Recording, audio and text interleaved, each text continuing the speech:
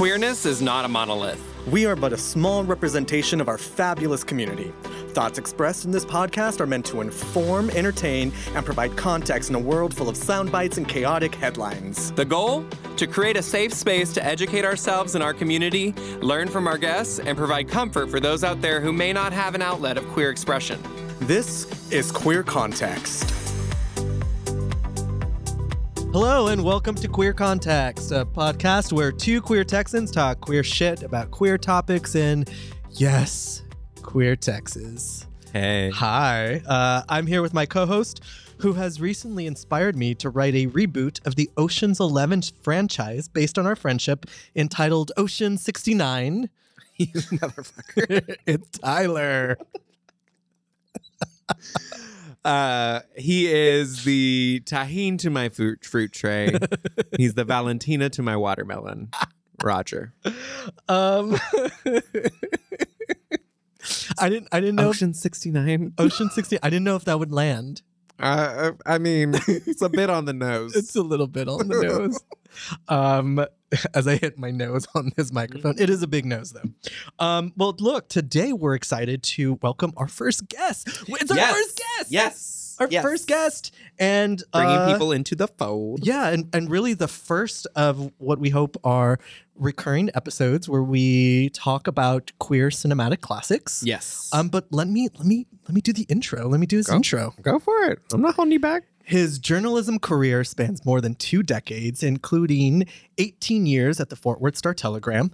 In 1998, he co-founded Q Cinema, Fort Worth's Gay and Lesbian International Film Festival, for which he served as artistic director for 14 years. He's currently working on 2 books, one of them on his more than 180-year-old Fort Worth neighborhood called Chase Court, as well as the Tarrant County LGBTQ plus community. It is local legend, Todd Camp. Local legend. Hi, local legend, Todd Camp. Glad to be here. I feel like now I can stop my top of podcast. She got the local legendary out. Yeah. The top of the podcast voice, and now I can go back to regular Roger voice. Friend, I'm so excited Roger you're here. voice. Yeah, I am so excited to be here. Yeah. This is I think this is actually my very first podcast. Believe it or not. I don't think I've been on a podcast before. Oh, I feel honored. really. I don't think so. I just If I assumed- have, I apologize to anybody but- whose podcast obviously made a strong impression We're on the me. first. We claim it. I we claim it, just like we claim we're the first queer Fort Worth podcast, even though we're really probably not. No. But, you know. I've done radio, but that's different. So Well, this is It's sort a of new medium. This is sort of. it is. Yeah. A radio that people can access at any time that they want. Absolutely. Yeah. All about instant gratification. Oh my gosh. I love it. So normally we start with a queer history moment, but really this entire podcast is a queer history moment We're going to throw it back. because one of the things that we wanted to do to help provide context for the children and for anyone else really is we wanted There are to... people our age who don't know shit. Yeah, there are people our age that don't know shit. We know quite a few of them. I can second that. But we wanted to have this kind of regular discussion where we go and experience queer cinematic classics, whether that are documentaries, Well, I feel films. like in the queer film genre, classics is a... That's right. a loose term. It's a loose term. You're right. You're right. It's kind of like, I feel like it's kind of like being a horror fan. Is there's so many people trying to do it in different ways that you also have to tolerate kind of a lot of bad stuff Oh yeah. to get to the good stuff. And also the cult classics. But there are so many queer films out there. And then there are so many films that were written and directed by queer filmmakers that couldn't tell queer stories, so had to tell their own stories through a straight lens. I think that's where, in every episode we have our queer cultural touchstones. That just because it didn't read queer and wasn't labeled queer doesn't mean that it didn't resonate deeply with the queer community. Right. And so, which is why we came up with, when we were having drinks. We were having drinks one of those many times that we've been having It's a drinks. patio Well, conversation. just the days that end in Y. Yeah. Right. We were like, well, what should we talk about first? And the Celluloid Closet is something that we kind of all like linked to and to talk about. So yeah, so today we're going to be discussing the Celluloid Closet, based on a book by Vito Russo. And yeah, but before we go into there, let's just kind of talk about how we know local legend Todd Camp. Yes. How do you know me? Well, I've known you longer than Roger. 'Cause Right. She's new. But we've gotten to know each other in the last year. Yeah. Absolutely. But Rainbow Lounge? I'm guessing. Do you remember how we met? I don't. That would be, what was the first bar that you started going out to? Well, I snuck into Hot Shots when I was 16. Okay. Well, I was at Hot Shots too. I don't think I met you at Hot Shots. I think I met you when I moved back to town when I was 21. Okay. And I started going first place I started going was Rainbow Lounge. And I think that's where I met you and Kyle. Probably. That was like 2000. That was like 2009. Mm-hmm. So Q Cinema was rocking and rolling. Oh, yeah. Yeah, I think that's when we met. And Sounds then, about right. yeah, I've been a fan of Q Cinema while you were doing that. And then I'm a huge fan of what you're doing for Fort Worth Queer History. My little history heart, I live. I live for that. I live for the stories. And I love that you're doing it because I know it's something that you love doing. Oh, yeah. And I feel like not a lot of people love that. And so not a lot of people are there to keep our stories for us. And so I love that you, in your heart, have decided that you want to do that. You want to do that work. And so I love, shout out to Fort Worth Gay History on Instagram. Everybody follow it. Learn a little bit about how this community got where it's at. So what you've been doing is you have been putting out feelers, really, and doing a lot of your own research and collecting the history of gay Fort Worth. Right. Is what you're doing, right? Well, and it started pretty early. I mean, I wish I had been when I was younger. I wish that I had been a little more adept at, talking to the guys who were older, who'd been around forever. Mm-hmm. I did talk to a lot of them, but, most of the time we were out drinking and, having fun and all that kind of good stuff. So the last thing we want to do is focused on other things. Yeah, sit around and talk to old farts about bars that are no longer around. But I did that. And Mama, there was a guy named Jerry Cassidy that everybody called Big Mama. Mm-hmm. He worked in pretty much every major gay bar, dating back to the late 60s and early 70s. And the first bar that I really started going to regularly was a bar called Magnolia Station. And on South Magnolia in the South Side, Fort Worth, and which is now currently a breast milk bank. What is it called? Mother's Milk? Something like that. It's literally called Mother's I've always wanted to go in. And it's like, do you have any idea what used to go on right there? I could Probably think not. I personally did Probably right there. not. Right there. That Yeah. desk right there. Oh, yeah. Mm. But that was one of the things that I talked to Mama about. And he told me, a lot of stories about the early bar days and how, he worked at a bar far north on Jacksboro Highway called El Toga, that he would sit at the door and he had kind of a little slot where he could see the parking lot. And if he saw police officers pull in, he would flash the lights and all the guys would grab a lesbian and dance so that they wouldn't be seen dancing with one another. And, he told me all kinds of amazing stories and I logged all that stuff. I wish I'd had the wherewithal to, I wish I'd had a cell phone like I have now that I could just sit down and hit record and get him to tell me stories. I tried to do that later with some of the other guys. And unfortunately, we've lost so many of those guys who really had a lot of that institutional history. But, I think it's just so wild how our community that experience those techniques to survive and to still create spaces for each other existed across the country. Like it wasn't like you hear these stories coming out of New York. Oh, yeah. You hear these stories coming out of Chicago or whatever. But in Fort Worth, there were still queer people trying to do the same thing, using the same techniques to survive here and to create spaces for themselves here. Absolutely. And unfortunately, Fort Worth, it seemed to last a lot longer into the 70s, 80s, and 90s. than we probably would have liked to have it done, Right. as opposed to the rest of the country We're a that little seemed to be a behind little the more times progressive. a little bit but- sometimes. One of the things that I have been surprised by in moving back and getting to know the two of you, I have been surprised by the sheer number of gay bars that have been in Fort Worth. Oh yeah. So last week, Todd had a happy hour discussion. He has a discussion called Yesterqueer, and he At the Liberty Lounge. at the Liberty Lounge, and it was a focus on all of the different gay bars that have been in Fort Worth. Well, just that immediate area. That the Jennings Crossroads. yeah, South and Jennings Crossroads. And I was just gobsmacked by just all sheer the different number, yeah. names and all the different locations within that area. Mhm. And I was just like, I mean, we essentially have our own strip, like in the Dallas. Right. We essentially had our own Boys Town, you know, like Chicago, like our own Chelsea, our own Hell's Kitchen.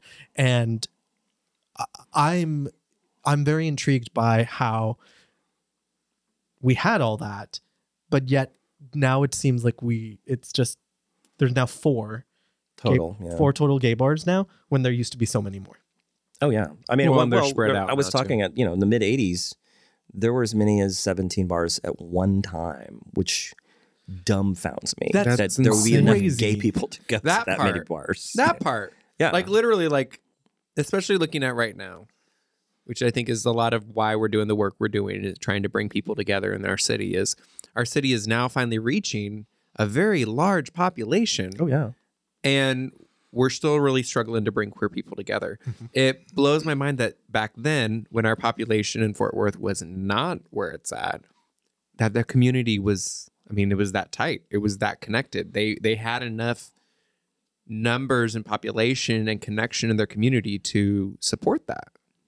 Well, you have to keep in mind that some of those bars had like they were little tiny hole in the wall kind of bars. Well, yeah, all you need like is, like, 12 two people regulars. with a crowd, Right. But that was one of the things that really struck me about those early days was just the sheer volume. They were spread out all over town. So Did you grow up here, Todd? no, I was born and raised in Corpus Christi. I came here to go to TCU in the mid '80s. But a lifelong Texan. Lifelong Texan. Yeah. But yeah, that was. But I loved talking about that area because it was at one point there was a guy named Billy Ray Hill who owned 3 of the bars in that neighborhood. Liberty Lounge used to be called the Come Along End. The Rainbow Lounge used to be the 651, and then there was a bar across the street called the Lumber Company. He owned all 3 of those bars, and he called his company the South Jennings Crossroads. And he eventually bought the 651 in Arlington and added that to it. But he had that vision. He wanted he wanted Cedar Springs in Fort Worth. So he had big plans. And I've heard, they had announced things they wanted to do. They had a couple of gay businesses in the area. We've had that. There have been several little restaurants that have some gay owned, some not. But that one little space directly across the street from Reflection that this has never been able to seem to make it work. Pocket space. Yeah. But, at that one period, I was really fascinated that, there was a little, like a bookstore. And, I remember the bookstore being Yeah. Yeah. I don't remember the bookstore. You're You're talking about the bookstore in that. You're talking about the bookstore that was in that little next to the restaurant. next to I'm talking about the bookstore that was next to the restaurant, next to Rainbow Lounge. Right. Yeah. And Rainbow Lounge, there used to be a house to the right of it if you were looking at the front door, and that had a bookstore and some other stuff. that did? Yeah. Oh, really? Had the Fort Worth Counseling Center. It's one of the first age organizations in Fort Worth that opened, and Billy donated the space to them for $0.01 a month. So, he was an amazing guy, and was married to a woman that lived in East Texas, and was marriage of convenience. But Do what you got to do. He was one of the big supporters of every organization, the Court and TTRA, all of the early social groups. But yeah, it's a really interesting history. That one little area. Yeah. It's so. We're gonna have. Listen, gonna this have is to- a cinematic episode, but we are gonna have dig to. into We're gonna all dig Get me into that. started about gay history. Good Yeah, Lord. girl. Well, but this no, is- listen. I'll sit here all day and listen. Well, I know. I to told it. you on the way over. It's like everywhere I go in town, I do that. Oh, that used to be a gay bar. Mm. And I literally passed one just down the street from you guys. So And what was the name of that one? it used to be called The Other Place. The Other Place was at 4 different locations. It was a very popular bar. But what a clever name. I love it. The Other Place. The Other Place, yeah. I saw a play on Broadway called The Other Place with Laurie Metcalf. She was amazing. Ooh, She always is. I love She Laurie always Metcalf. Always Aunt is. Jackie. Well, we are definitely going to have. Well, this won't be the first or last time. Just we're gonna have you on. We're gonna talk Fort Anytime. Worth anytime. But let's kind of dig into the Celluloid Closet. Well, you guys asked me about, movies that were an important part of our history. And I, picture it, Sicily, 1996. The year was 1996. Okay, hold on. And if you don't know that, Mhm. Pause. Which Golden Girl do you identify as? okay. I Oh, thought you literally were gonna be like, oh no, Paul's gonna have to edit something out. I'm like, No. I want to know. This is an important Can you question to guess? ask everybody. You're- Give me a minute. you're Dorothy. Oh, you're Sophia. No, I get Dorothy too. Yeah, it's totally Dorothy. 100% Okay, Dorothy. wait. Let's do Roger.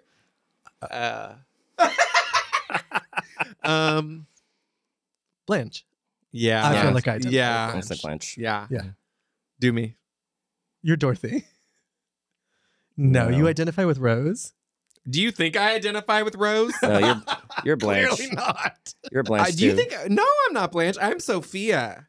You're Sophia, really? Absolutely. All right, Stan. Okay. Because I'm very. Wow. That was hateful. Whoa. That was one- hateful. that I was apologize. hateful. I Done. apologize. Because, and listen, I've taken many an internet quiz to solve this.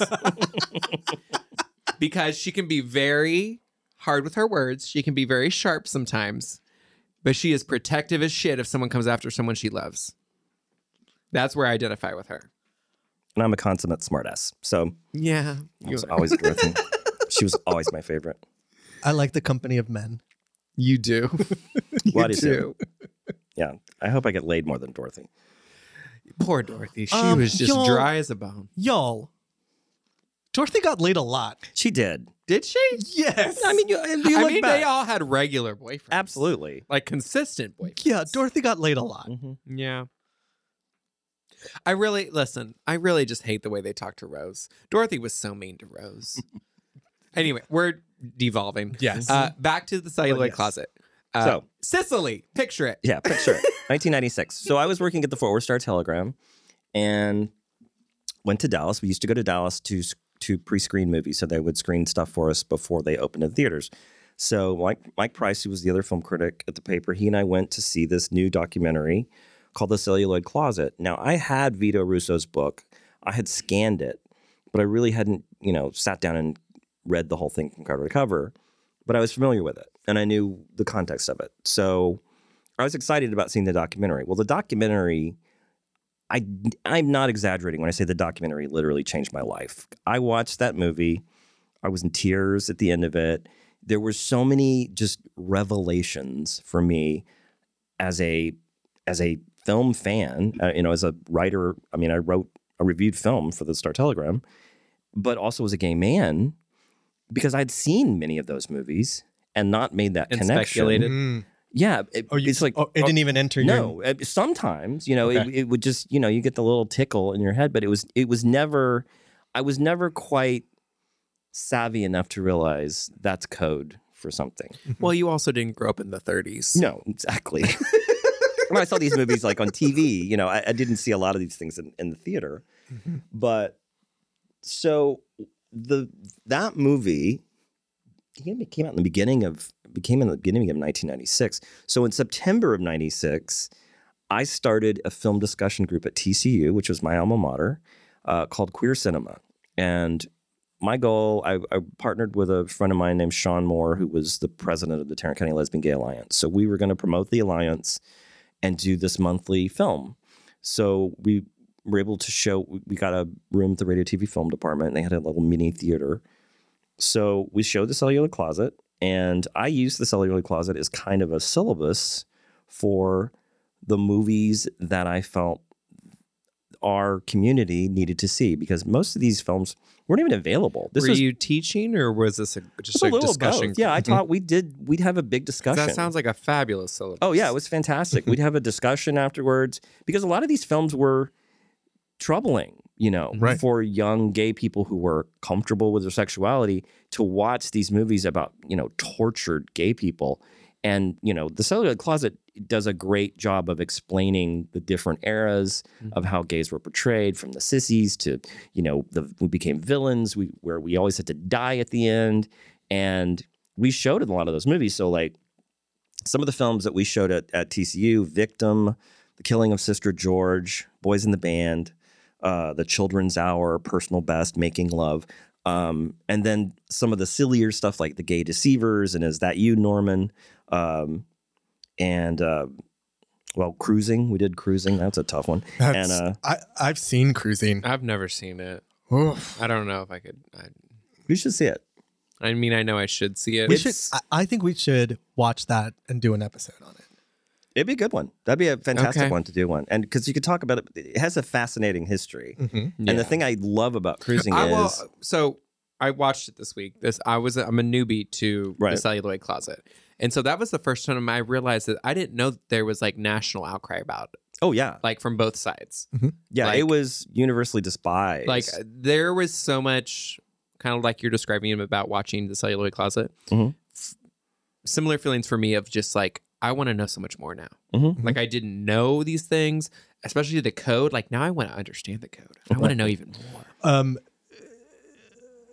I don't know if we even really kind of said what, but like the Celluloid Closet is essentially, it's a documentary about gay films in Hollywood from kind of the beginning of the film age leading up to, at that point, was 1995. Right. And really talking about how gay films either developed or gay characters developed. Yeah, it really wasn't even. It wasn't really even gay film. It was just the depiction of LGBT people on screen. So, they start with one of the very earliest pieces of film that we know of, which is from the Edison studio, and it's a man playing a violin into a megaphone, and there are two men dancing with one another.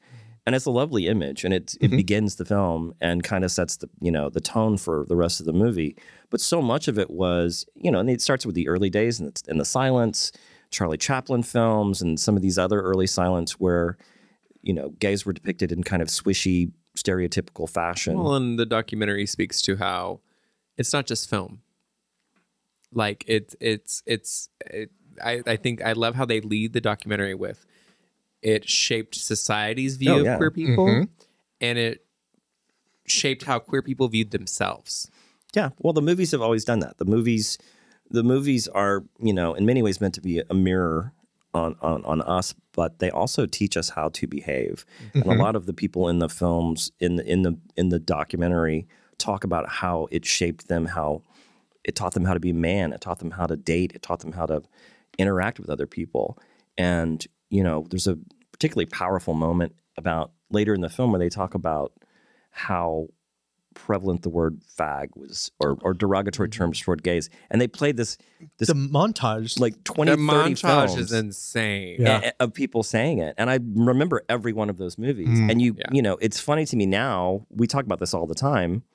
We look back on just, a decade ago at movies and how I watched things that were made a decade ago and cringe because that's how much we've changed. Oh, in such a short period watching of time. them in college, like you said, it's that inkling. It's like go back and watch John Hughes They movies say that you're watching a movie, and they talk about this in the documentary. You're watching a movie, you're having a lovely time, and then out of nowhere, there's just calling someone a fag, or just some derogatory term tearing down you, your character, your community. Out of nowhere for no reason. and it takes you out.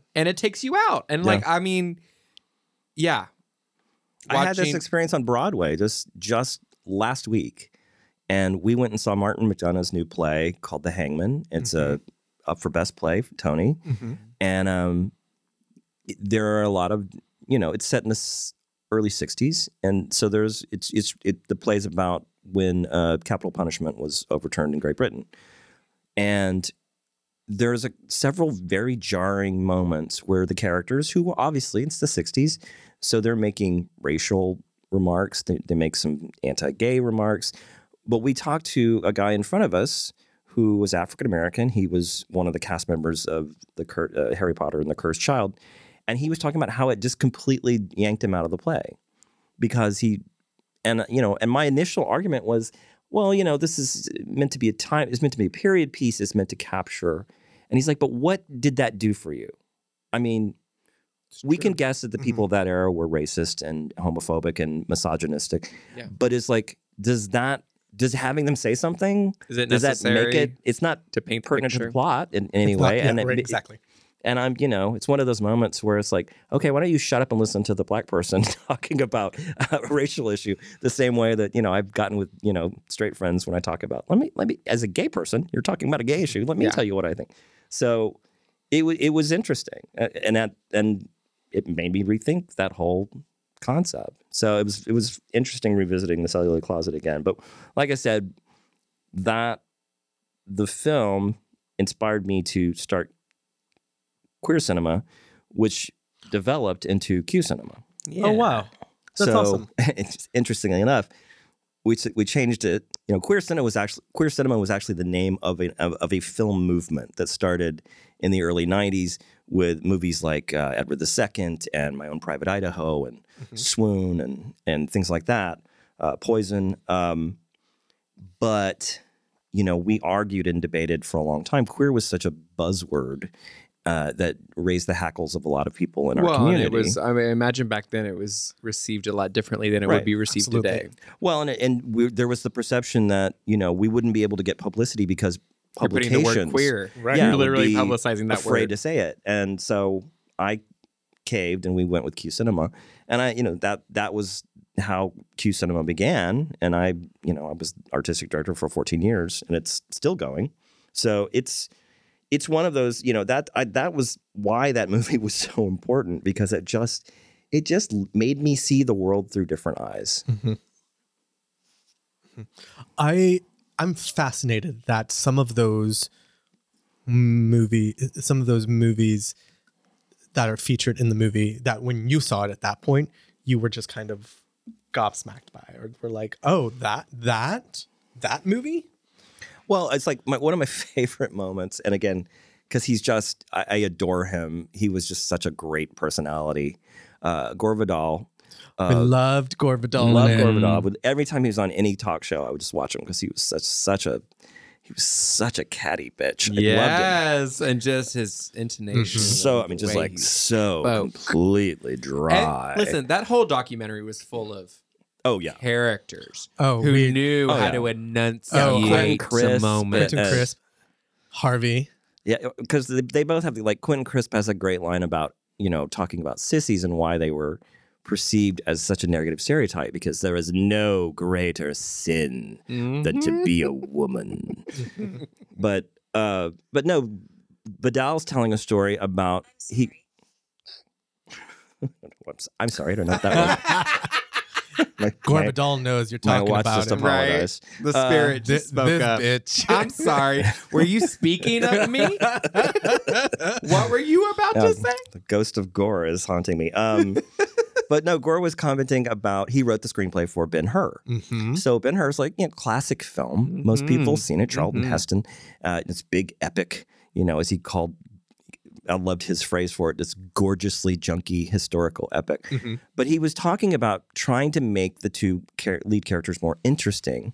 So he approached the director and talked to him about, well, what if we made them former lovers and they were reuniting and you could have that as an undercard? Because I obviously won't say any of it, directly. And he said, well, don't tell Chuck because he'll fall to pieces. But they told the other actor, and I can't remember the other actor. Stephen Boyd? No? I don't. That's maybe sounds right. Maybe. But they told him, and then you watch the scene, and when you're watching it, you're just like, how did I not see this before? He is just moon-eyed, staring at Charlton Heston. And there's that one moment where they've got their arms clutching, and he's like, you could see his thumb, and it's just like rubbing on Charlton Heston's, and Heston is like oblivious. Yeah. But what Charlton Heston is giving back is also just, you can tell that Charlton Heston is playing in the moment. Oh yeah. You know, he's playing to this affection He's that responding. this man is showing him, which is all Gore Vidal's way of trying to get subtext out of a man who would absolutely not have given it if he had known. Girl, Right. that is some moment gay when- ass manipulation. That is what the conservatives that is what the conservatives are afraid of. You manipulative bitch. They figured out our agenda. That moment, like when he explained that, and the moment where he was like, "Don't tell Chuck," like that, just like, I don't know. There's just something about the layers that took Oh yeah. to get where he wanted, but he knew with the time, that specific person he was dealing with, the layers to that he literally couldn't even bring it up to him, and he's in the fucking movie. And this was 1958, 1957, 58. It came out in 1959. Because that would crumble somebody. That would crumble a queer person trying to survive and trying to do their do their job. Well, and you know, a big chunk of the Celluloid Closet too is talking about how Hollywood basically sanitized so many original stories that had queer content in them to begin with. I mean, the plays of Tennessee Williams or any of these, that is... you know, where queer characters were basically just completely changed, right? And So homophobia became anti-Semitism or what it, you know. They focus a lot on Suddenly Last Summer. Yeah. In the Celluloid Closet, starring Elizabeth Taylor, Katharine Hepburn, Montgomery Clift, I believe. I think he was the doctor. Yeah, and I can't remember who Sebastian was, but well, Sebastian is never shown from the back. But so I worked at a theater in New York when they did an off-Broadway production of Suddenly Last Summer. I've never seen it. I've always wanted to see I loved the it. play. And it was Blythe Danner, Carla Gugino, Gail Harold from Queer as Folk. Oh, yeah. Becky Ann Baker, who from Girls. Is the theater version the same concept of never showing the man that was queer? Well, yeah, because he's not, they talk about him, but he's not they talk about him as a character, but he's never an actual character that appears on stage. Okay. So Carla Gugino is playing the Elizabeth Taylor role, and they make in the actual stage play, there is no kind of hiding the fact that he is... No, he's procuring... That he's, using her to procure young boys to have sex with. Where in the movie, they talk about how they have to basically sanitize it and never... Well, they show a lot of those things where they're just like, he's like, explain it, spit it out. And she's just like, I was a procurer. Exactly. And that's the full stop of the statement. And I believe I've seen Cat on the Hot Tin Roof several times on the Broadway. So Cat in the Hot Tin Roof was one that really... That's one that took me out. Like when I was watching the movie, enjoying it, following it, and then it took the gay turn, and it was dealt with so coded, without saying, and looked down upon that. Even me, like it was one of the things that really like I was enjoying an old movie, just enjoying the cinema, and then all of a sudden I was like, wow, there's this whole topic that they're dancing around, and they won't say it for us. They won't give us the satisfaction of saying, this is what it was. I don't know. That one, that movie specifically, really. Yeah. Well, and Vito, who wrote the book, he passed in 1981. So he missed a lot of the, the real beginning of, the gay film resurgence. I mean, there were a few biggies. I mean, Boys in the Band came out in 69 or 70. Yeah. Well, the movie in 70. Yeah. The play was 69. So the movie and Boys in the Band, we had talked about this prior, but Boys in the Band was like, that was the revelation for me. I still haven't seen the 70 version. I've only seen the modern version. I hadn't seen the film when I saw Celluloid Closet. And I watched the clips, and I'm like, I have to find this movie. Oh, the first time in 96. So 96, I saw it, and I'm like, I'd not seen Boys in the Band. And it was just, you couldn't find it anywhere. I mean, that was my biggest challenge doing queer cinema, was finding these movies. Yeah, tracking them down. There was no, there's no streaming. There was no YouTube. There was no nothing. There wasn't even mail you a DVD Netflix. Well, 96 was the tail end of VHS. Yeah. No, I mean, I showed a lot of those films on VHS because that was the only thing that was available at the time. Most of them hadn't been transferred to DVD yet. So, I mean, I was watching VHS well into the 2000s. But yes, I mean, yeah. Yeah. So Boys in the Band, I sought it out, found it, and that movie was like, Do you remember where you found it? I think I ordered it from like TLA or one of the big gay film distribution houses. And Q Cinema ended up screening it. We got a 35 millimeter print and showed it. And in 2000, I actually starred as Michael in a stage production of it here in Fort Worth. That sounds intense. Fort Worth Theater. It is a play that I would want to do. And if I were to do it, I would want to play Michael. Will y'all break down Boys in the Band for folks? So Boys in the Band, it's about a group of gay men. It's in many ways, it's kind of the gay retelling of Who's Afraid of Virginia Woolf in some ways. Oh, that's a good, but I mean, the gay Who's Afraid of Virginia Woolf is Who's Afraid of Virginia Woolf. Exactly. But so the premise is Michael is having a birthday party for a friend of his, and he's invited all of his friends, all of whom are out gay men who work in various jobs, and they all show up. And unbeknownst to him, a high school friend of his, calls at the last minute and says he's in town and wants to talk to Michael. And Michael's like, well, I'm having a party for some friends, because he doesn't want him to come because he's straight. His friend ends up breaking down and crying over the phone. And so Michael reluctantly asks him to come over. And it's, insanity ensues from there. Everyone, hilarity ensues. Yeah, Michael's an alcohol. He's hilarity. Angry, Don't set these people up for this movie. Michael is an angry drunk, and he proceeds to just get snockered and lacerate everybody. But Harold, who was the person they're throwing the party for, is the one person that knows Michael's Achilles heel.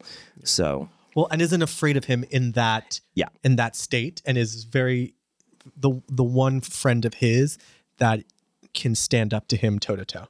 What was it they said in the documentary where they were like, the Boys in the Band was a film of like gay men looking at themselves? Yeah. Well, and it was the first time, and so Mark Crowley. So the play premiered before the Stonewall riots, and then the movie came out after the Stonewall riots. And also I believe that he was friends with Audrey Hepburn. So she helped Natalie Wood. He was friends with Natalie Wood, and she helped finance the off-Broadway production with some friends. And the director, is William Friedkin, who most people know from The French Connection, The Exorcist, one of Hollywood's great directors, also went on to direct Cruising, which is interesting. Very interesting. So he directed this very, highly acclaimed, the first real Hollywood depiction of gay men like the Exorcist playing gay men. And then this other one that became, this universally reviled. But at that time, this was how at least this particular group of gay men reacted. I mean, this was coming out of the sexual revolution of the mid 60s, and really being able to kind of have this kind of open and free sexual life in New York City with your friends, but the veil of the closet is still there. Well, especially when his friend comes in, and exactly, they are reeling from being told that this is still not, and it's like you get that space to be yourself, but it's like the first place you can actually fucking breathe, and all of a sudden, all you have is all this vitriol from what you've been dealing with, right? Well, it's what Harold says. I think they show this clip in the Celluloid Closet when Harold tells Michael, look, you can go on and you can live a heterosexual life, you will still be a homosexual. Always. Always. Till the day you die. But it still follows that line of just like, yes, we're being shown, but we're still being shown as tragic figures. Right. Well, you saw the uncomfortability of the guy in the documentary. He was like, I identified with all of them. Yeah. And that's who I was. A little piece of me in that time period. He's like, yeah. Well, there and the you know, it's hard because it is a heavy play and it's a heavy movie. But the thing that I try to come back to is it's very, very funny. It is very it's hilarious. It just has I to this day they are oh my god, their humor left is and right. Yeah. And you know, they're his friends run. It takes you through the whole gamut. Oh yeah, because they're very straight acting, straight appearing gay men, and then there are just Emery, who one of my best friends in the world, Lon Barrera, who played Emery in the show with me, just could not be gay as Christmas, and unrepentant and refusing. This is our space. To compromise. So your straight friend came into our space, so I'm not going to butch it up for him because I'm here with my friends. And, it's tough. And I remember when we screened it at TCU, the discussion afterwards was really hard because, Michael hasn't, not to spoiler alert, Michael, who is the host of the party, after he's just, made a complete ass of himself in front of all of his friends, he has a nervous breakdown. And he has this line, if we could just not hate ourselves so very much. And that really bothered a lot of the people in the crowd. They were like, why is this movie so beloved?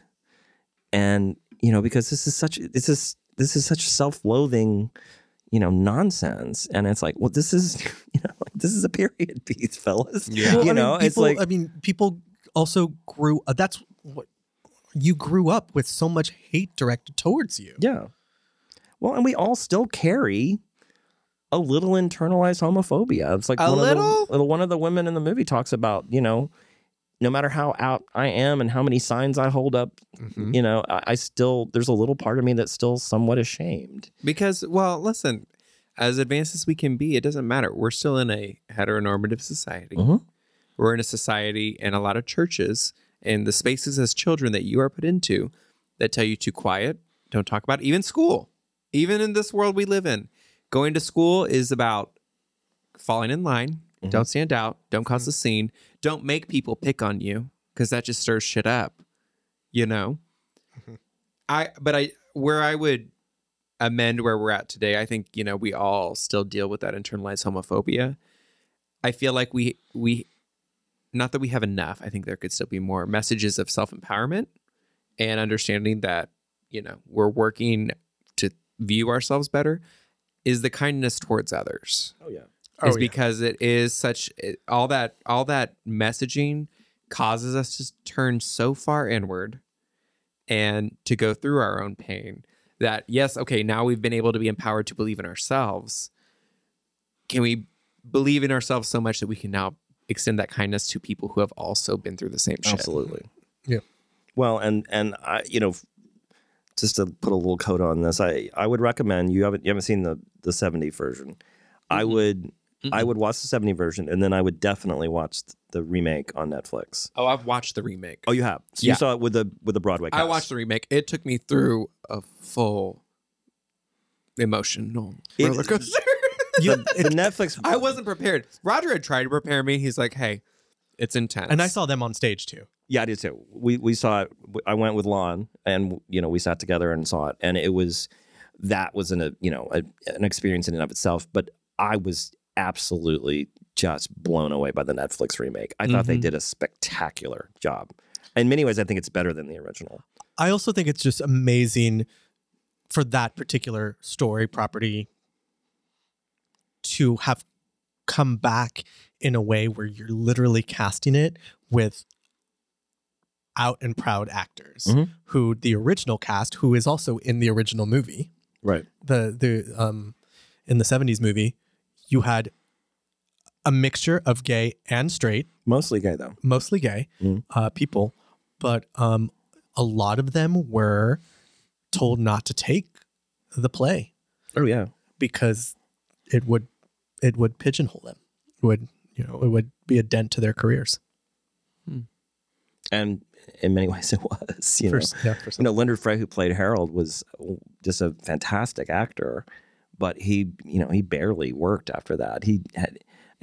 I think the guy that played Hank was probably the most successful, but he was a character actor, so he was always popping up on Columbo or Macmillan and Wife or whatever, mystery shows were on at that era. But Leonard Frey I loved because he was, I was a big fan of, the funny gay men in the early days, even before I knew that they were gay. So I was like Paul Lend on Hollywood Squares and Charles Nelson Riley and those guys. I just loved them. I didn't know why, but isn't that weird? Isn't that weird looking back? How even if we don't know what gay is, and we don't know that it's it's an attraction or a love that we have for somebody, how we still are pulled to them.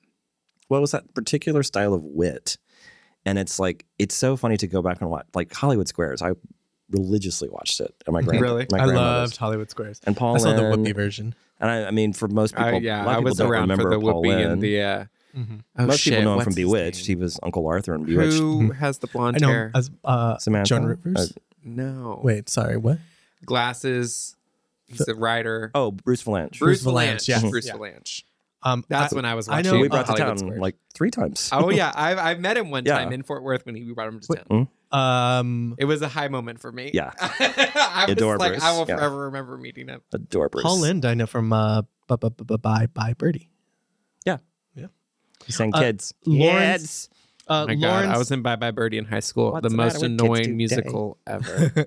Lawrence Luckinbill, who was in the original He Boys played in Hank. Band. Yes, Yeah. he played Hank. Is married to Lucy Arnaz Oh, wow. I didn't know that. since 1980. That's crazy. Yeah. It's so funny. So one of the things that about the Celluloid Closet that since we're talking about the people in Boys in the Band, the fact that movie came from the 70s up to a point now where you have actually out and proud actors who are all working, Right. is that this movie really kind of focused more on queer characters and queer stories and not, except for Rock Hudson, not touching upon Their personal lives. any of the any actual gay, lesbian, queer actresses and their careers. It focused more on the stories and not on the performers, except when they get to talking about Rock Hudson and the Doris Day movies. Right. Yeah, and ironically, in a lot of those Rock Hudson Doris Day comedies, he pretends to be gay at one point. It was kind of a regular kind of trope within those movies, which was, they make Throw a him comment off the about scent. a gay man. Yeah, exactly. Right. A gay man playing a straight man pretending to be a gay man. So it was, yeah, those were, and I had seen a lot of those too. I adored those movies, but yeah, they really, I mean, and there were rumors in those days. We had the same kind of magazines. Confidential did a lot of, who's gay in Hollywood kind of stuff in that era. I just found it fascinating because I love like the story of, not the story, I mean, but like, Anthony Perkins shows up, in the Celluloid Closet. Like he shows up as in a clip. He's not, but I'm like, Anthony Perkins, big old queer homo. Oh yeah. Where's the Tab Hunters of the world? They talk about Marlene. Was Marlene Dietrich bisexual? It was, pretty, I mean, kind of somewhat believed. I would assume so. I mean, regardless of whether or not she was, she was an icon for it. Absolutely. Yeah. She's been an icon for queer folks, and I think I can say for queer women forever. Yeah, and the movie Morocco, which is, a classic image that is used to promote the Celluloid Closet in a lot of ways. It was on our poster of Marlene in a full tuxedo and top hat, Right. and performing in a lounge is. That the one of the talking heads is Susie Bright, Right. And she's talking about Morocco. And she's like, what is this? Who is this? Oh my God. I know she's got a relationship with Gary Cooper, but she like gives a woman, she takes a flower from the woman and kisses her, and she's like, I want to know who's that woman? What's going on with there? What's going on in that relationship? She had another thing that I laughed at because I was just like, oh my gosh, she sounds so scandalized and she loves it. When they're talking about the movie Rebecca. Oh yeah. And she's talking about the maid, and she's like, and then there was this moment that was just so gay, and they show it, and then she's just so like, she's like, oh, she opens her underwear drawer. The underwear drawer. And I had to pause it. It is so sensuous. I had to rewind She's holding it up to like, you can see your hand through it. Yeah. And it's just like, oh my God. And I'm like, I know it is because it was like straight or gay. Like it was so slow and so sensuous. Well, I think and so Daughters of Darkness, I think was it Daughters of Darkness with the vampire woman? Dracula's daughter? Or Dracula's daughter, maybe? Yeah. Daughter of Dracula. That was, that's another one where, that character where she's just like about to prey on her is, like, wow. I also liked, I'm forgetting the name of it, but it's when they say, you can only portray lesbians in prison.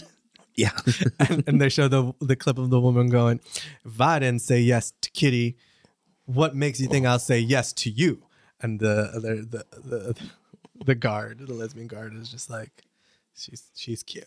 Like, oh my God. Cute trick. So I'm curious for you guys, as slightly younger than me, marginally young enough to be my younger brothers. What was like the first pinnacle gay film for you? What that you may have stumbled across, or that you had always wanted to see, that you were like, oh my gosh. This is one of my favorite movies, and I think it was the first time that it was like, okay, those are gay characters. They're not necessarily gay characters that I identify with, although now I probably do. But it's such a fantastical world. But it really was. Tu Wong Fu. Thanks for everything, Julie Newmar. For me, as a kid, being able to actually understand that these were men that dressed as women, but that liked men. That I think that for me was, and I don't know. I feel like maybe like In and Out. Oh, really? I've never seen In and Out. Not too long after, but also like those are like But it was very 90s. It was very like... Yeah, and it was in many ways, it was just borderline being on the edge of being insulting. Right, well, yes, exactly. Tu Wong Fu. But it was a gay portrayal. So it was like they talk about the movie, so we were just starved to see ourselves on screen. Well, and isn't In and Out written by Paul Rudnick? Maybe, yeah. And it was a big studio film. So it was released in theaters. It wasn't like, an art house indie. I mean, and Tu Wong Fu was Douglas Carter Bean. I mean, these are New York playwrights. I think and I think not too long after that, but I mentioned it earlier in an earlier podcast, but I mentioned Broken Hearts Club was one where I was just like, okay, that is what I can see and would envision a friend group would be like. Is that where Meanwhile comes from?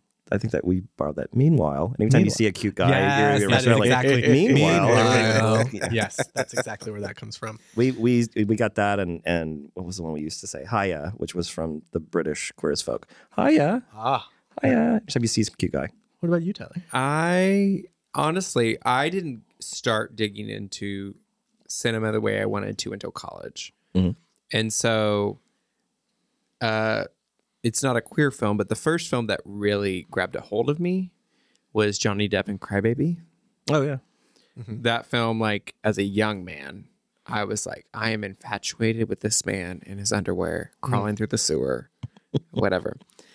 But it wasn't, when I was in college. And Tracy Lords, oh my God. Oh my God. Beat it, great. I love that movie so much. in college, I went from Mansfield, and was not in a home that was affirming at the time. And so when I got to college, I was like, this is where I'm going to explore my identity. I went to small town fucking Kansas, but Netflix was doing their DVDs in the mail. Oh, yeah. So that was my tie to the queer community. And so I was getting anything gay off of Netflix. So do you remember the first one? Latter Days. Oh, yeah. Oh, yeah. Latter Days was the first movie I grabbed.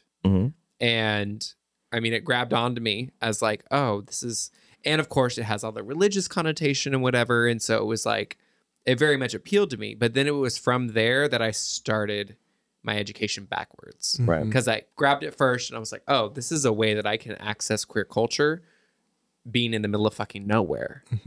And that's when I started renting the Priscilla and Queen of the Desert, you know, renting all of them.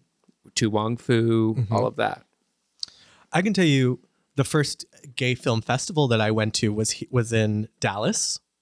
That's a lie. That's a lie. It was here. It was in Fort Worth. It was in Sundance Square. That was mine. Was it Q Cinema? It probably was. No, I don't know who else was wasn't going to do another it. one. Yeah. And it was when. You remember what movie you saw? Yes, it was Hedwig and the Angry Inch. Yes, we premiered it in Texas. Yes. Bitch, you went to his. I did. love Oh my God, this. it's amazing. That was my festival. I introduced that movie. It was the movie. I love this. My friend, I believe Danielle and Lauren went with me. We went to go see that, and then I moved to New York for college. Yeah, it was at the Sundance 11. Yes. I had gotten a call. I gotten a call from New Line. I love this. Yeah, I so love this. I got a call from New Line. So at the Some small time, town bullshit. because I was a film critic, I had connections to all the studios. So I would reach out to them like, hey, do you have any gay content coming up that we could do? And so New Line reached out to me and said, hey, we have this film called Hedwig and the Angry Inch. Would you be interested? And I said, can you get me a screener? And they said, no, we can't get you a screener. You would have to agree to it sight unseen. So I turned to Mark Lowry. I mean, that's fair. Yeah. I turned to Mark Lowry, who was a theater writer for us, and he had seen Hedwig and the Angry Inch in the old hotel At the Jane. Yeah, at the Jane Street Theater. in New York, and he had raved about it when he came back. And I was like, hey, I got an opportunity to show the movie. It's directed by John Cameron Mitchell, starring John Cameron Mitchell. I don't know. I mean, I'm like, it's a musical about a sex change operation gone wrong, and I don't know. And he was like, show it. And I'm Do like, it. are you sure? I mean, do you think it's going to bite me in the ass? I'm like, show it. I'm like, okay. So I showed it. I introduced it, and I'm very much like, guys, We don't know what we're walking into. I've not seen it. I never got to see the musical, unfortunately. So I will be watching it with you with fresh eyes, like everyone else. And it was about when The Origins of Love kicked in that I was like, best decision ever You ever made. Yeah, and it blew everybody's mind in the theater. And so yeah, that Where was one of did you those. play it downtown? Where did you screen it downtown? It was at the Sundance 11, which is not even exist anymore. It's next to 4-Day Weekend, the 4-Day Weekend Theater. I don't know what that is now. Oh, it's the Red Goose. Red Goose Inn. Yeah. Red Goose Saloon. Red That's Goose Saloon. exactly. Yeah. No, that is so crazy. That's hilarious. That I is- love that. That is the first. I remember before heading to New York for college for the first time for the first semester, freshman year. That was one thing that I did. I was like, I want to go see this. So yeah. But I think that speaks to not just like small town, Fort Worth shit, whatever. Again, that speaks to what we've talked about in a previous podcast. Queer people finding queer spaces. It's a small community already. And so even though you are from different places, from different times, whatever, the fact that there are so few spaces mean you are going to cross paths with queer people. I mean, I love that. There was a stand-up comic that used to do a joke about, how when you're out and people know, you're the only gay person they know. And, I have a gay friend that lives in Idaho. Yeah. Do you know him? His name's Bill. It's like, oh, yeah, gay Bill from Idaho. And then you're like, wait, is it Bill Is he Johnson? blonde? I'm like, I do know Bill. is he blonde? Is his name Bill Johnson? Yeah. I do. Yeah. Yeah, no, Bill. Okay, I have to come back. I have to do better than Latter Days because I remembered something. Okay. So, and this is, it still trademarked me for a time. When I was in high school, I came out when I was 16. When I was a sophomore, I had 2 really best friends at the time. Straight girl, straight guy. My straight guy friend, Chris, was a great friend. And he was like, it was just some random day. And we were always going to the movies together, whatever. And he was like, hey, I was reading, and this was senior year after I'd been gay for a year. He was like, hey, I was reading in the newspaper that this gay film is coming out with Jake Gyllenhaal. Oh my God. And Brokeback Mountain. Heath Ledger. Heath Ledger. And I was like, what? And he literally handed me like from the Star Telegram, like the little display. And I was like, oh, he's like, do you want to go see it? Like, he's like, it's not my bag. I know it's your bag, but it's also up for an Oscar. So I kind of want to see it. Yeah. And I was like, okay. And so it was only showing at the Angelica. The 2 little boys in Mansfield, we lied to our parents about where we were going. They were like, where are you going? We're like, we're going to a movie. And how old were you? It's in Arlington. I was 18. Okay. And we told them we were going to Arlington. We went all the way to Dallas, went to the Angelica, saw the movie, came back. Both loved it. Yeah. Sorry, I know that dates all of me. None of my movies are old, but it's what it's what I was exposed to. When I tell you mine, you're gonna both feel like, wow. Oh my God, what is yours? So the year was 1988. The year. Picture it. Picture it. I did not come out until 1991. I was 26 when I came out. Okay. So I was a late bloomer. But already established in Fort Worth, though.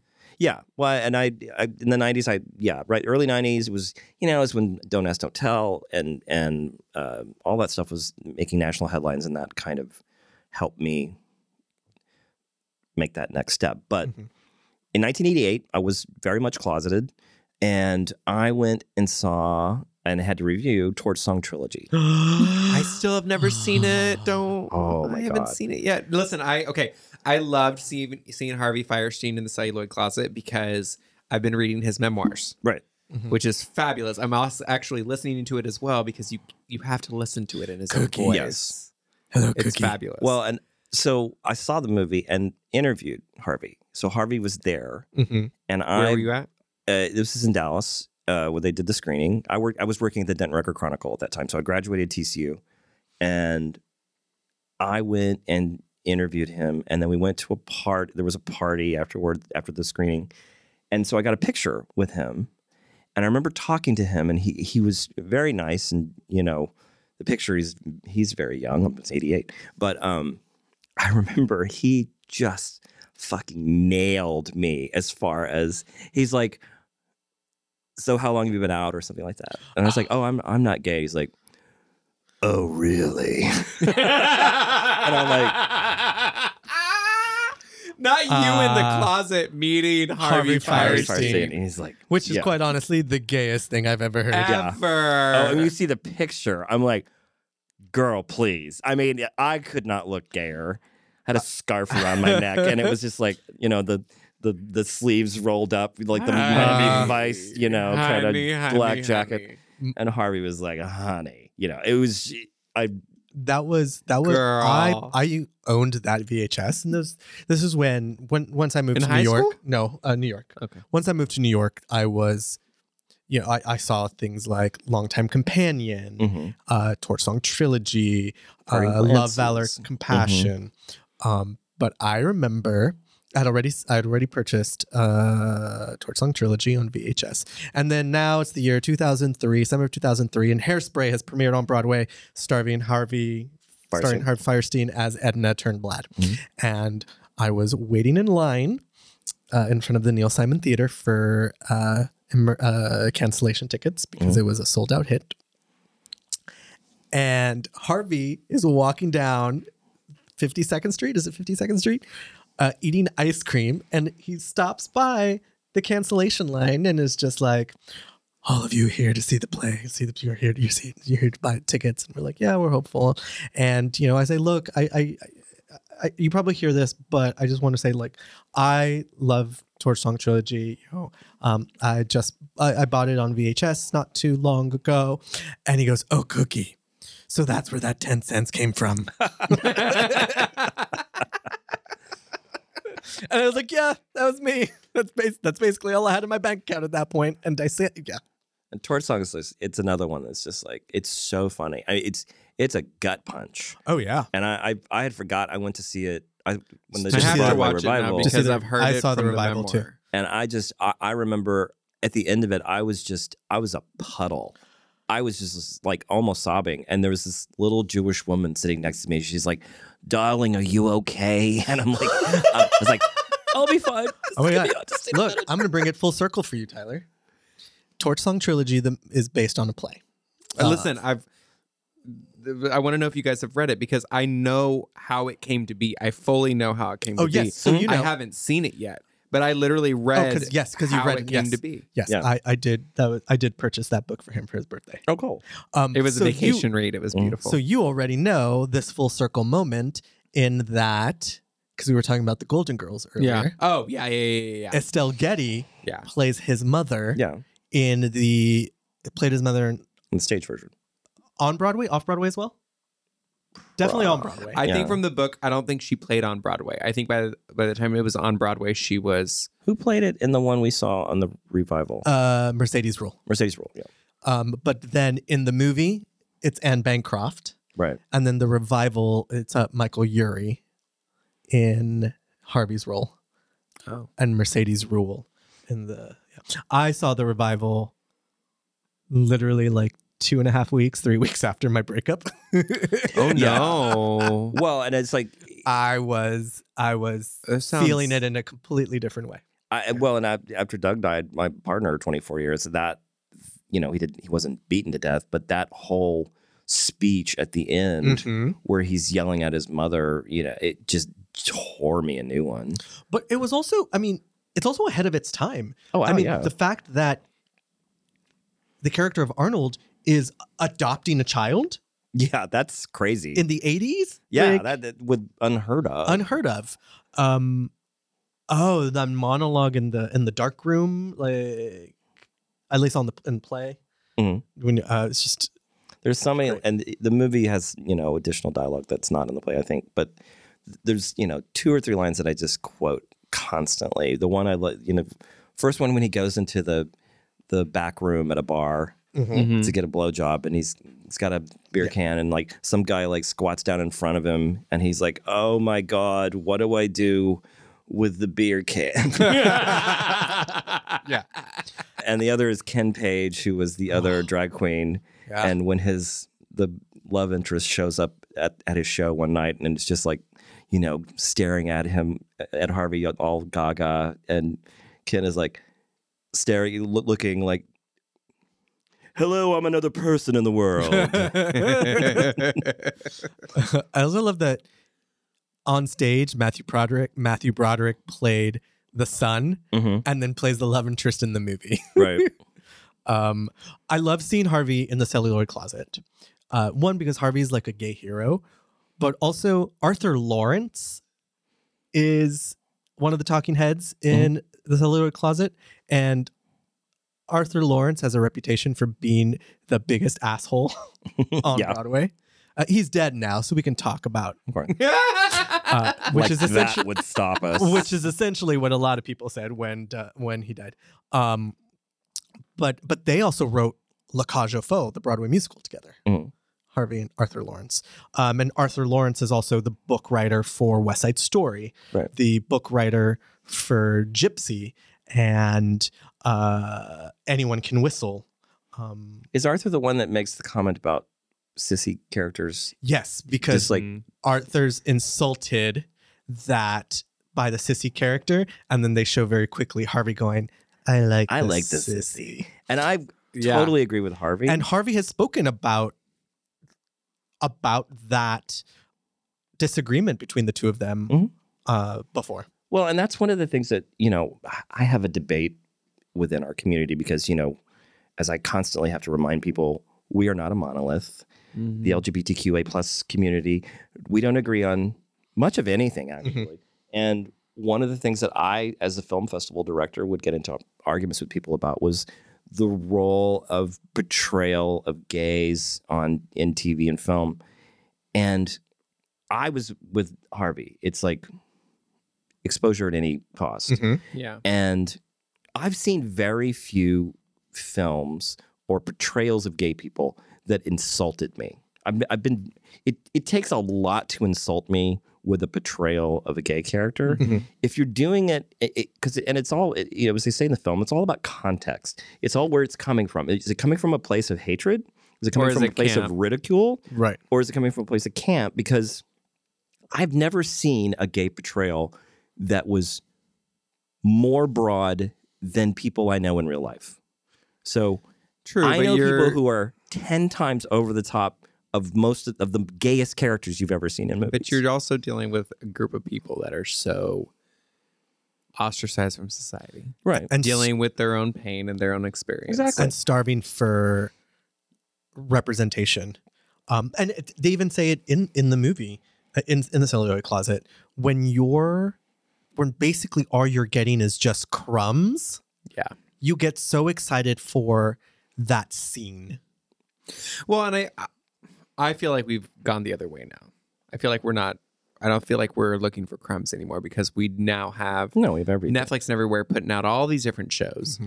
That now I do think that I don't think we're begging for crumbs anymore, but I think that we are past wanting to see all of the archetypes. The victim, the villain, the pitiful story. You know, like I think we're past wanting to see that.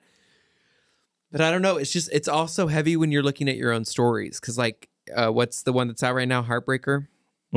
Heartstopper. I can't watch it. Why? I don't.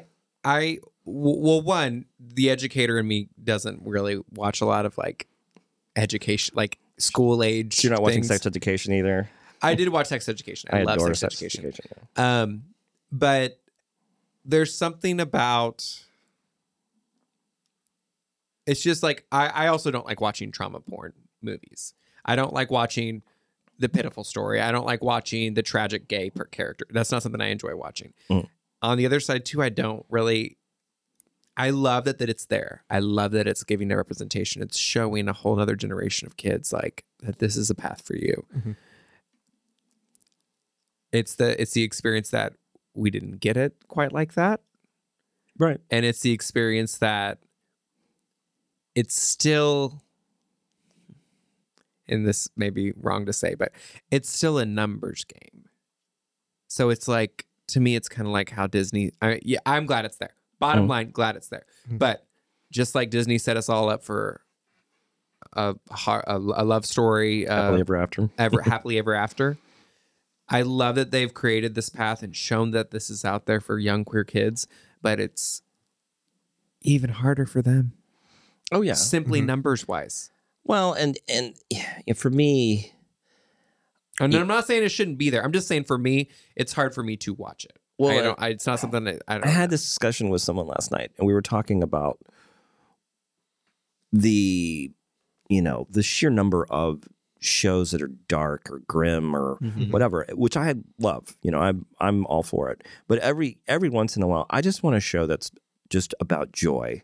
And I shouldn't be speaking on it since I haven't seen it. But. Yeah, so like when Ted Lasso came along, and I discovered Ted Lasso, I was like, "Why? I'm not going to watch a show about soccer. Who that gives a fuck about soccer?" I was a good year and a half that, after Ted Lasso that I started watching it. And I was too. And I watched it, and I'm like, this is so the narrow in my absolutely sci-fi most lane. delightful thing I've ever seen. And Heartstopper was that way for me. It was the gay Ted Lasso.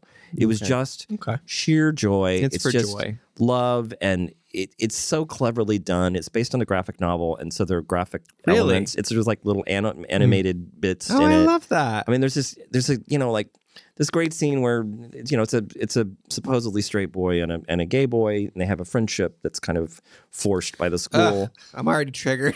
Yeah, it's just But there's this one shot, and it's like the two of them watching a movie, and the gay boy's falling asleep, and the straight boy's looking at his hand. Their hands are really close, and he's like thinking about touching his hand, and he like raises his hand, and there's like little animated sparks, and there's like the sound of like electricity. That's and cute. He goes back, and I'm like, it just takes me back to, that's cute. my youth. It doesn't make me want to watch it. It's but adorable. it's cute. It just I feel like for me, I'm personally past the gay coming out story. I'm never tired of them. Especially the gay teenage coming out story. Give it to me. Like I'm Never. done. Like in the same way that like I don't need to see another Spider-Man origin story. He's got bitten by a spider. I get it. I don't need to see Like, I don't- Batman. I It's don't- like that yeah. was when it's Right. like God, John please don't do Lovett Batman said, anymore. "If I see those pearls fly through the air one more time, I'm walking out of the theater." Right. That's right. So we should probably wrap this up a bit, but any kind of last thoughts on the Celluloid Closet?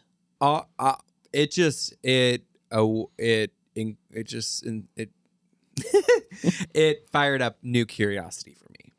Yeah, I made a list of movies that I still haven't seen that I want to see. The Detective. Ooh, it would be fun for something that none of us have seen to kind of go through it Yeah, together. because there's some of those old black and white There are movies. films you haven't seen, Todd? Oh God, yes. There's so many. Good Lord. Yeah. I mean, that's one of the joys of that job. When I was a film critic, because I would see everything that came out in a year. Yeah. And that's good and bad. I mean, there's a lot of crap that comes out. A lot of crap. And I was very protective of my love of movies. I never wanted it to become a job. I never wanted to go to the theater and just be like, Yeah. And I remember one time, my favorite story, I remember one time I had to drive because I was at a drive to Dallas to see them. So I was going in the middle of the day and I'm like, all right, I'm going to Dallas. I'm going to see a movie about a talking pig. So I'll be back. And everybody's like, yeah, have fun with a talking pig movie. And I came back and they were like, so how's the talking pig? And I'm like, one of the best films of the year. And they're like, It's a beautiful it film. is absolutely perfection. And they're like, you're And- kidding me. I'm like, no, it is on my top 10 beautiful. list. And really, Babe, by the way, is anyone wondering? I was gonna say- That'll do, pig. That'll Yeah. do. I mean, really, that is a movie quote that is firmly entrenched into gay nomenclature. Oh, yeah. Which that'll do. That'll do, pig. That'll do, pig. That'll do. Yeah. Providing some context Oh, for yeah, I everyone know. out there. Speaking of context. I'm glad that we brought it back to Babe. Yeah. Thanks for that, Love Todd. that movie. I am intrigued. It's the But fact the point was, that I just love Yes. being surprised. Yes. It's Still, you're like being open-minded enough to try something that sounds like, whatever, I guess I'll You're watch right. it. And you're like, oh my God, I loved that. I really loved that. yeah, it is. Obviously, it came out in 1996, and when they show those closing clips of movies that had just come out right before, I'm like, that is the time that I was starting to watch stuff. So the last clips they show are like Philadelphia, Priscilla, Queen of the Desert, and so it is. I mean, now we have Fire Island coming out on Hulu. We have Bros by Billy Eichner Oh my God, that coming out in trailer looks September. That so trailer looks good. fabulous. and I And mean, Fire we've- Island looks great too. yeah. I adore Bowen Yang from SNL. He's just like exploded. last Christmas, was it 2 Christmases? We had The Happiest Season by Clea Duvall, like the Did we watch that together? No, we watched Single All the Way, which was this last we watched Christmas, Single All and the the Way. Christmas before that was Happiest Which was- Season. Cheesy delight. Oh, I know, but I loved absolutely it. loved it. Listen, I'm like, it's my was our Hallmark Hallmark movie. movie. Exactly. Right. I'm like, you guys got 28 of them. I won't. They just got one. I am also 280. here. I am also here for the Luke McFarlane himbo renaissance. He is playing the Circuit Queen, isn't he? I am here for that. Not a himbo renaissance. Usually we end with like a queer heroes or queer cultural touchstone. For me, what I'll do is I'll pull something out of the Celluloid Closet. There is I have some plugs, by the way. Oh, good. Yeah, we'll get there. Oh, yeah, we'll do it. There is a talking head, the Celluloid Closet, J. Preston Allen, who actually wrote the adaptation to one of my favorite pieces of literature. I absolutely love The Prime of Miss Jean Brodie. I love the book by Muriel Sparks. I do not know what that is. Oh, we are going to. It is Maggie Smith's first Oscar. Oh. Yes. Oh. Oh, I'm yeah. sold. Yeah. Sold. So J. Preston Allen wrote the play and then wrote the screenplay for The Prime of Miss Jean Brodie. J. Preston Allen would then will also write the screenplay to Cabaret, before Bob Fosse was just like, I don't really care, I'm going to do my own thing. And then wrote the screenplay to Funny Girl. I'm sorry, no, Funny Lady, the sequel to Funny Girl. Mm-hmm. So I thought that was really interesting. As I started Googling these people, I'm like, exactly. Yeah, the cast for the documentary was all the talking heads. Yeah, Lily Tomlin that is one of the most the narrator. Stopped. And I texted him as soon as I started it. And I was just like, Lily Tomlin's the narrator? Yeah. Like, I just settled in. Like, I made myself her voice at home. was like but also Lily Tomlin was one of the huge names that helped get the funding for the documentary. Oh, yeah. Really? Oh, yeah. Well, and gosh, now the name's completely fallen out of my Is head. this pre or post Big Business? I would have been post. Yeah. Yeah. In post. Yeah. I mean, Whoopi was on there. Yeah. I'm like, Whoopi, you ain't gay. Oh, well, you know, Whoopi's Whoopi. Well, and the filmmakers, Rob Epstein and Jeffrey Friedman, went on to do multiple, docs and things about the community that, have been incredible. Right. And also Hugh Hefner. Yeah, Hugh Hefner. Yeah, he was Hugh one of the Hefner was executive producers. Yeah. Awesome. Well, yes. All right. So, Todd, where can we follow you? Where can we support you, find you? Well, if you're interested in seeing the Celluloid Closet, it's currently streaming on Tubi, I believe, and you may be able to purchase it from a couple of other places. $3.99 on Amazon. Yeah, Amazon's got it. So I would encourage anybody to watch that. And a lot of the other films that we talked about are all fantastic. I think Boys in the Band is still available on Netflix. I want to find the 70s version now, but I need to be in an emotionally correct place for that, Right. which is probably post-Pride Month. I believe that there definitely. is. I believe it's on Amazon, and then I think it believe is. that there's a documentary about the making of the. There is. It's called Making the Boys. Because we're glutton for punishment. Yeah. No, it's really fascinating. And there was a sequel to Boys in the Band called The Men from the Boys. Really? It was never made into a film, but I saw the play in Los Angeles, and then we did a stage reading of it through Q Live, the live theater version of Q Cinema that Kyle and I ran. And we reunited the original cast from my production of Boys in the Band to play their characters and a few new ones. But it's an interesting. It's like cool, it catches up man. with everybody where they are, and it's like right at the beginning of beginning of the AIDS crisis. It doesn't get too heavy into that, but it's interesting. It's not quite as on a par as Boys in the Band.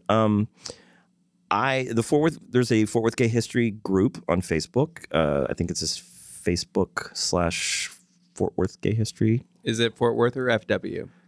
I will tell you shortly. Let's get it correct so people know where to go, because people need to know what it is. Don't assume that they will know.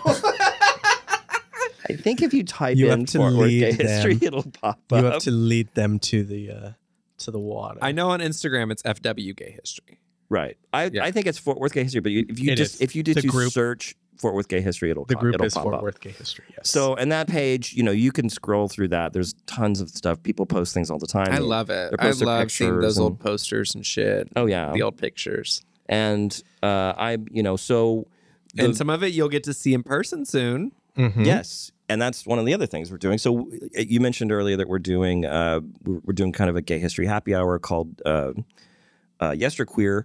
We're going to be doing that monthly, and this month we're working with Trinity Pride on June the 7th, Tuesday, and we will be doing a pop-up museum for Pride, looking back on the history of Pride in Fort Worth, which goes, we began officially in Fort Worth Gay Pride officially began in the early 80s, but it actually goes back into the early 70s. They were doing Pride-related events and picnics and stuff. We didn't form the Fort Worth Gay Pride Week Association until 82, I think. And that's when we started the parade and all that stuff, which took place on South Jennings. But I can't wait to see those things in person. But I love that you're going to be doing something ongoing. Yeah. So Liberty Lounge. And the goal is, the Facebook group is great. It's a conversation, but there's nothing like in-person talks. And I don't want it to be me blathering on and people listening like it's a lecture or something. I really want to, I'm just there to kind of get the conversation going. And then I want these people to kind of start talking and remembering and sharing stories. Make it a storytelling. Yeah. And I'm hoping, one of the things, like you said, part of the role of Fort Worth Gay History is to preserve the history. And that's not only just the stories, but also the actual ephemera and pieces. So like some of the things you'll see at the pop-up museum are things from the archive, my collection. And my little history heart is just going to be so like beside myself. I'm going to be so giddy. But for everybody out there who has things that, if you're thinking of throwing them away, please don't reach out to me. No. And I'm at Todd Camp at FortWorthGayHistory.com. Awesome. And we'll be tagging you. Yeah. We'll tag you on everything. I'm on the socials. So you can find me on anywhere. the socials. Tyler, Huh. you got anything to plug? It's Pride Month, baby. Yeah. It is. Let's do some gay shit. We'll do Happy some gay Pride. shit. Todd, thank you so much for being our first guest. It was my pleasure. Thank you guys We're for having looking me. Oh my forward- God, we had a guest. We had a guest. Did I it? love this. we had a guest. We Place didn't hosted. fall down or anything. Right. Yeah. Well, I mean, you'll be back. Please. You'll be Anytime. back. Well, Todd Camp, local legend Todd Camp. All right. Well, You'll be everyone, back. just if you haven't already, subscribe. I mean, this episode should absolutely have made you want to subscribe more.